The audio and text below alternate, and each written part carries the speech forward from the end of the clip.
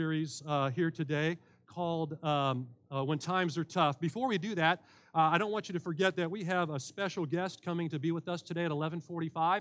The Reverend Mark Chow is our district superintendent of the Foothills District of the West Ohio Conference of the United Methodist Church. That is kind of a mouthful. That's his role, and he is my direct report, and I work with him as a colleague in ministry, but also as my superintendent. We're also good friends, and Mark was there at the very beginning when I was ordained in the United Methodist Church, and I consider him a wonderful colleague and friend. He's going to be here to talk to us about the current split that's happening in the United Methodist denomination. He's going to hopefully share with us the process of what is being called disaffiliation from the United Methodist Church. And then also, we've invited him, the leadership board has invited him to come and speak to the post-separation United Methodist Church and how some people might be excited about that opportunity. And so he's going to be here to do all of that. We encourage you to come back or remain here, and we'll start around 11:45. So friends, let's dive into this message here. And I want to talk to you today about the overflow of generosity. Now, some of you might know where I grew up, but maybe you don't. I grew up in a small, sleepy little town called Dayton, Ohio. Well, sadly, it's becoming smaller and smaller over the years as a lot of corporations and industries moved out. Dayton used to be the hub of experience and opportunity for Delphi, GMC, Chevrolet, also Standard Register, Mead Paper. You guys remember the old Mead Paper with the spiral-bound notebooks? That was the home offices were in Dayton. A lot of them have moved out. And because of that, there's a lot of struggle and challenge there. But one of the blessings that I had growing up in Dayton, now specifically, I grew up in Englewood, Ohio. We kind of called it Engleweed, Ohio, just because it was kind of out there, right? Kind of out in the middle, out from the city. We were just a suburb. And the way I describe where Englewood is it's right across the dam from Vandalia, Ohio. Now, most of you are probably more familiar with Vandalia, Ohio than you are Englewood, because Vandalia is where the Dayton International Airport is. So if you make your way across the Englewood Dam, you will find yourself in Englewood, Ohio, which is where I grew up in. Now, the Englewood Dam had all kinds of wonderful experiences for family. It created a natural nature preserve called the Englewood Audubon Society and Nature Preserve. And so they had all kinds of, they actually had a building built with all kinds of interactive activities for kids. They had camps. We used to go fishing there all the time and hiking. The local church I was a part of growing up at Mount Calvary Lutheran Church, we would go there afterwards for picnics and campouts and hiking. And one of the favorite things we used to do is we used to sled down the hill of the Englewood Dam. Well, they don't allow that anymore because some people got hurt. I mean, that was back in the day where kids could ride their bikes without helmets. We could ride in the back of pickup trucks. We could drink water out of a garden hose. It was okay if your kid ate dirt. Now we can't do any of that anymore. So they eliminated that, and that was back in the day. But the Englewood Dam has always had a fond place in my heart for my childhood. So let me kind of build a bigger picture for you as to why it exists. You see, in Dayton, Ohio, there are three rivers that come together. Three major rivers, the Miami, the Mad River, and the Stillwater River. And as a result of it, there you will find 5 different dam systems there, or 5 different lock kind of systems built after 1913. The reason why they were built after 1913 is because the Great Dayton Flood happened in March of 1913. Now, maybe many Ohioans know about this, but I've run into quite a few that don't. But most people who grew up in Dayton have had this as a part of their history and education. You see, in that March of 1913, the greatest natural disaster in Ohio history, still to this day, the greatest natural disaster in Ohio history had storms that dropped between 8 and 11 inches of rain over the course of 3 days. And as a result of it, it overwhelmed the watershed basin of the Miami River, and in doing so, flooded downtown Dayton up to 20 feet deep. As a result, it caused a catastrophic $100 million in damage. Now, that doesn't sound like a lot, friends. This is 100 years ago. Consider how $100 million has multiplied over the years. 360 lives were lost, and so that May, they appointed a commission to raise more than $2 million for what they called the Miami Flood Control System that contains these 5 dams and those projects that began to be built over time to be able to protect the area from future flooding events. And since then, Dayton has never experienced anything and anywhere near as catastrophic as that, so it's been working. So friends, what does that have to do with our conversations about finances? Friends, when water accumulates, it has no place to go. And therefore, it can be destructive as it rises and floods your homes, floods businesses, takes lives. But you see, friends, water can also be a life-giving experience when it overflows into good places, providing nutrients for growing crops and feeding livestock, giving life and blessings like the Englewood Nature Preserve that this young man grew up with at that time. You see, friends, water needs to overflow in healthy ways, and it's the same with money. It's the same with our fiscal lives. Just as lots of water can give life or destroy it, so can money. You see, when money is worshiped, it gets hoarded. It gets blocked up in clenched hands, and it results in greed and grief. And when we allow it to overflow generously where it is needed, the results of it is fruit and life and growth. You see, when money is not allowed to flow out into good places, it results in damage to our own hearts. It winds up with us withholding a blessing from other people. But when money is allowed to overflow in healthy ways, like the flood waters that we've just described, there always seems to be more than enough. It's just God's amazing way of providing. So we're going to continue to talk today about the outcome of giving in comparison to worshiping money. You see, the former leads to a blessing, and the latter leads to destruction. And when times are tough, it becomes even more imperative for us to get this right. And we find ourselves in tough times, friends. So we're looking to God's Word, and we're also looking to one of the founding fathers of Methodism, John Wesley. You see, for 151 years, Rolling Plains Church has been a part of the Methodist movement that began with John and Charles Wesley, who started meeting in class meetings, bands, and societies in Old Oxford University while he was teaching there. And they had this regiment of questions they would ask each other, a call to discipleship that was so specific, so planned out, and so methodical that somebody derogatorily called them Methodists, to which now is an endearing term to us all these years later. And so, friends, we've been looking to John Wesley to assist us alongside of God's Word to help us understand these biblical principles around handling finances. He had a sermon, and almost all of his sermons are a part of our United Methodist polity, our book of discipline, and our procedures, and our articles of faith. And so in one of his sermons, he talks about handling finances. He says three things. Earn all you can to save all you can so that you can give all that you can. And we're leaning on those principles to help us have healthy fiscal lives. So let's turn into God's Word, 2 Corinthians chapter 9. We're going to be in 2 Corinthians chapter 9, where Paul is writing a letter to the church at Corinth, a church that he started. And he's writing back to them to encourage them to live the generous life that he taught them at the beginning, and he is now reminding them that they committed to. And so he's also warning them that he's doing this because he's about to send Titus and some other colleagues to collect their offerings for the needy. Okay? And so we're going to look into verses 6 and 8 of chapter 9 of 2 Corinthians. Remember this: whoever sows sparingly will also reap sparingly, and whoever sows generously will also reap generously. Each of you should give what you have decided in your heart to give, not reluctantly or under compulsion, for God loves a cheerful giver.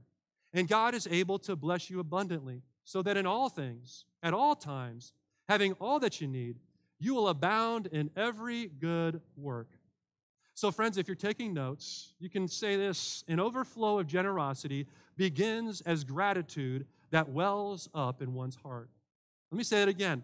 An overflow of generosity begins as gratitude wells up in one's heart. So if you want to worship God instead of worshiping money, God would instruct you to enter into a journey of overflowing generosity that starts with gratitude. Because like the spring rains and the rising water of that Dayton flood I told you about, we're going to let gratitude well up in our hearts as a form of worshiping God. Focusing on our stuff and focusing on lack and fear of money is also a form of worship. It's a form of worshiping our material wealth.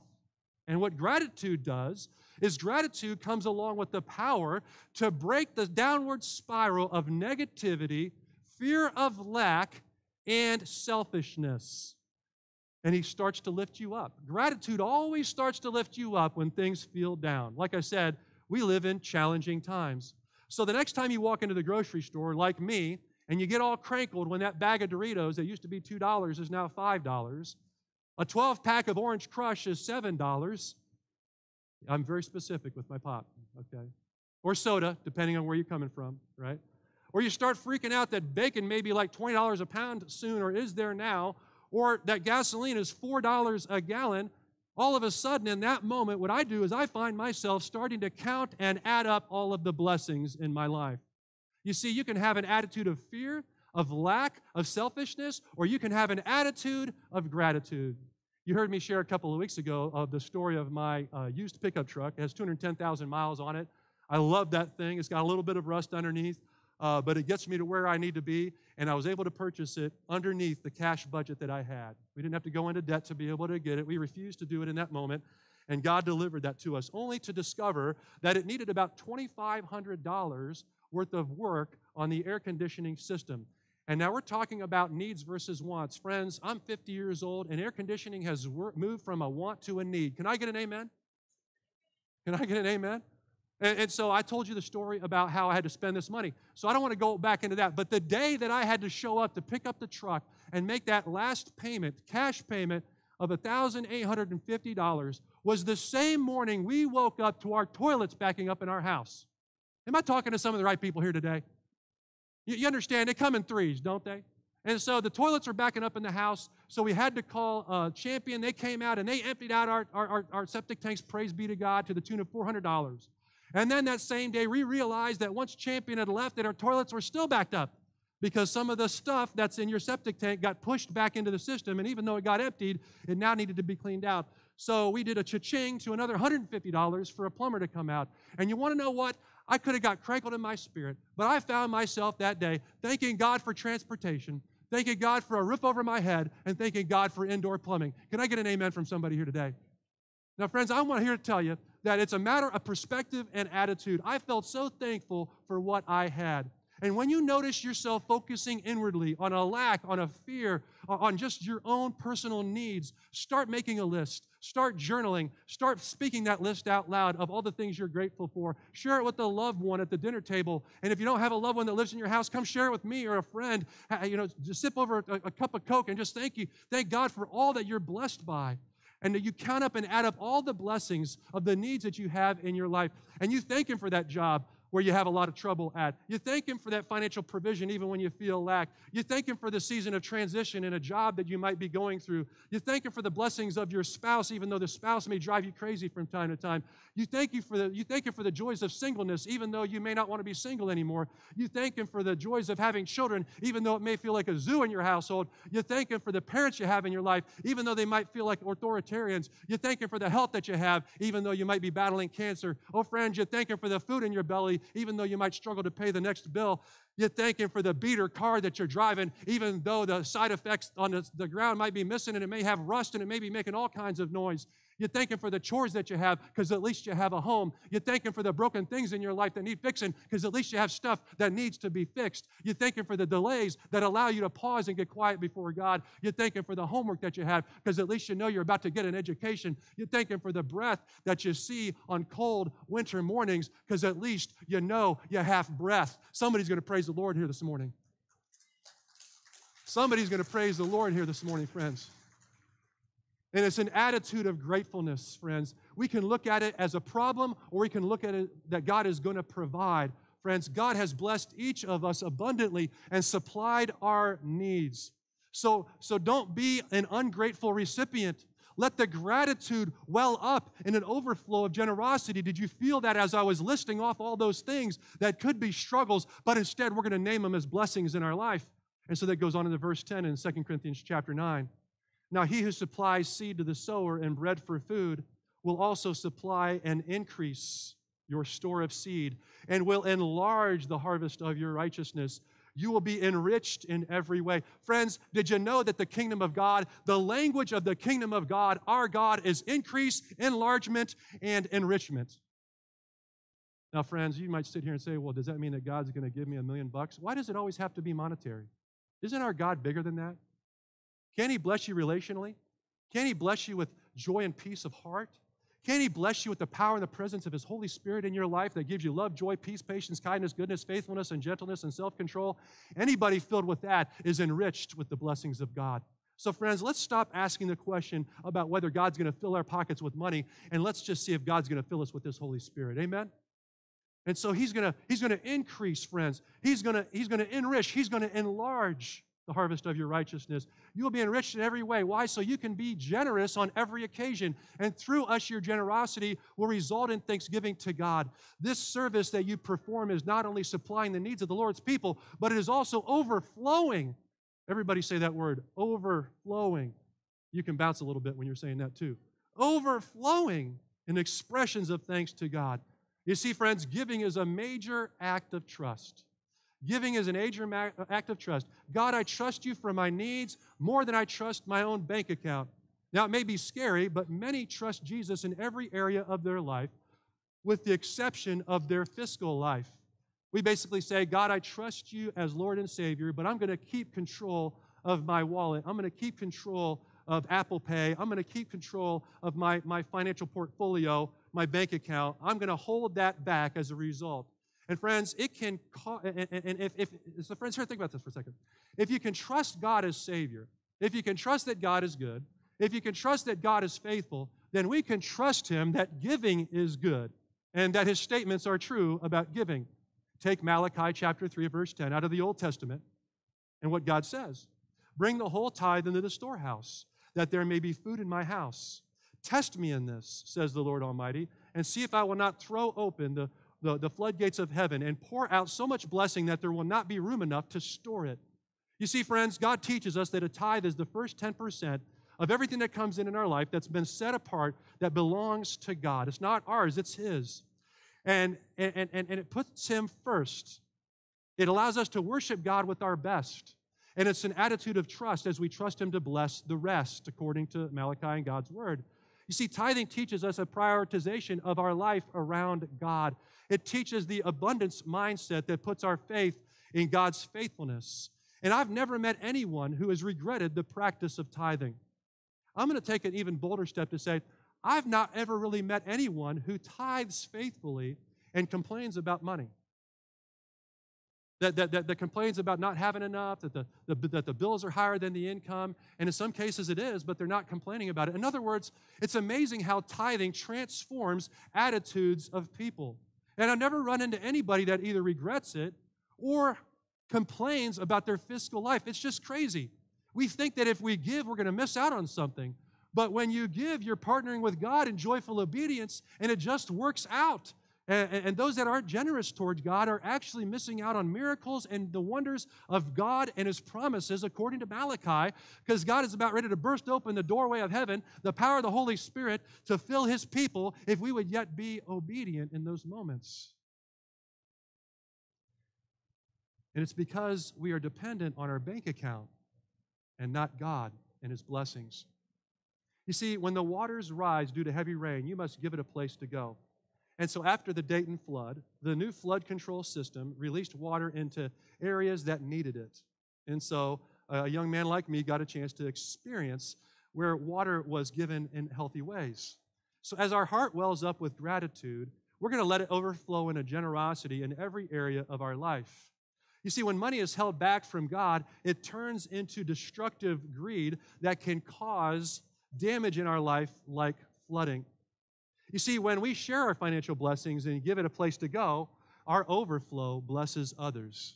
So because of that, we're going to plan our generosity, and ensure that we are giving it a good place to go. Without a plan, good intentions will fall flat. That's why Paul was writing the Corinthian church, again, to make sure that they had a plan to do what they promised to do and to give generously.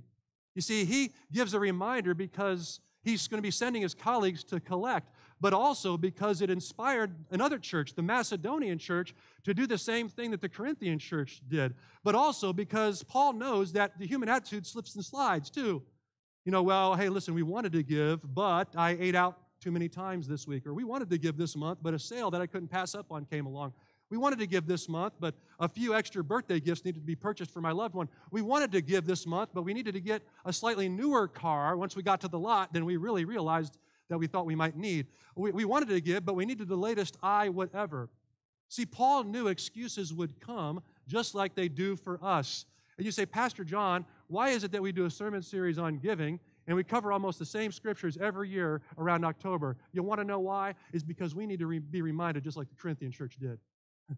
We need to be reminded because good habits slip and slide when it comes to money and finances, and all of a sudden we conveniently forget the promises of God. And we need to be reminded in the most important area of our life, how we handle finances, and Paul knew that. Paul was telling them, I want you to have a plan for you to be able to give generously with joy. See, without a plan, we're going to feel like it's a heavy burden. Giving is good and godly and fun. And to plan it first and to be intentional every week just brings an extreme amount of blessings and joy into our hearts. And so that's why he opens up this letter in 1 Corinthians chapter 16 and verses 1 and 2. This is before all that we've read today. He makes this statement. Now about the collection for the Lord's people that's coming.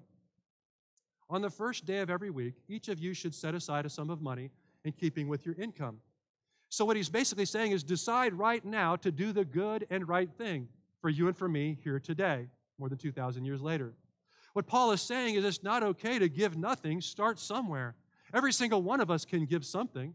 Budget a certain percent of your income to give and increase it over time, and soon you'll find yourself at God's minimum, the biblical tithe of 10%. And we all have a next step. Take it today, whatever that might be. Take a leap of faith. Start with the tithe. Start with 10% today if you've not been doing that. Because and for others, it could be easy because you've been given 10% for a long time. And you want some real joy, start giving above and beyond the biblical tithe. People are going to think you're crazy. Your own family members might think you're crazy. But what if you gave above and beyond to Advent Conspiracy? We have 3 incredible projects that are coming. One of them is going to include a rice packing party for our church in February, where we're going to turn this whole room into a chance to pack meals. We're going to need about 150 volunteers, and these meals are going to go around the world to bless people. Friends, what if you gave above and beyond to a capital fund campaign to continue to pay down on our debt? Praise be to God. God is getting us close. We're getting to the very end. We're almost getting to $200,000 left on this note. And so when we do things like having trunk or treat, and when we have end zone, and we have basketball courts appearing out there, and God doing new things in our life like the Manger Project and Operation Christmas Child, all of a sudden this gratitude wells up in a generosity that says, I'm going to give above and beyond. Praise be to God. You see, friends, you count out, give God. But somebody's going to say, it sure is fun trying. It sure is fun trying. You're going to find joy in being able to give a shoebox through Operation Christmas Child. Find joy in adopting a family at Christmas time for Helping Hands Ministry in a partnership with Maysville Schools. You're going to find joy when you do the Manger Project and you plop down $20 to purchase the building materials to make your own manger, take it home and fill it with goodies throughout the Christmas season, and then find a family or a business or organization to plop it down on their front door and walk away and bless them with on New Year's Day, and for them to say, oh, there are still some Jesus people in this world. Praise be to God. Praise be to God. And all along the way, you're going to be teaching your children the blessing of celebrating our gratitude by giving it away. Talk to your spouse, talk to a family member, talk to a friend about giving. God loves a cheerful giver. And I can't wait to hear the stories of what God does in and through you as a result. You can worship money or you can worship God, but you can't worship both. And giving helps us break the bond of greed and materialism. Holding back brings a flood of grief and destruction to life. And so let our gratefulness well up inside of us to an overflowing generosity that sets us free to experience the joy of giving as an act of worshiping God that fills our heart and blesses other people. Give cheerfully in whatever amount God prayerfully puts on your heart. And start there. Ask God to stretch you beyond what you've been doing. Don't wait until you have enough to give. You'll never feel like you have enough. Friends, if I waited to have enough money to get married, I'd still be single. If I waited to have enough money to have kids, I'd still not have children. Can I tell you right now, having a child is not a sound financial investment? And you want to know what I say to that? You want to know what I say to that? I said, who cares? Because I love my kids. And if you think that serving God feels a little struggle financially, I'm here to say, who cares about that money? It's all God's anyway. And why don't we give it and put it into His hands? And allow the Holy Spirit of God to stir our hearts. And stir our hearts because we're children of God.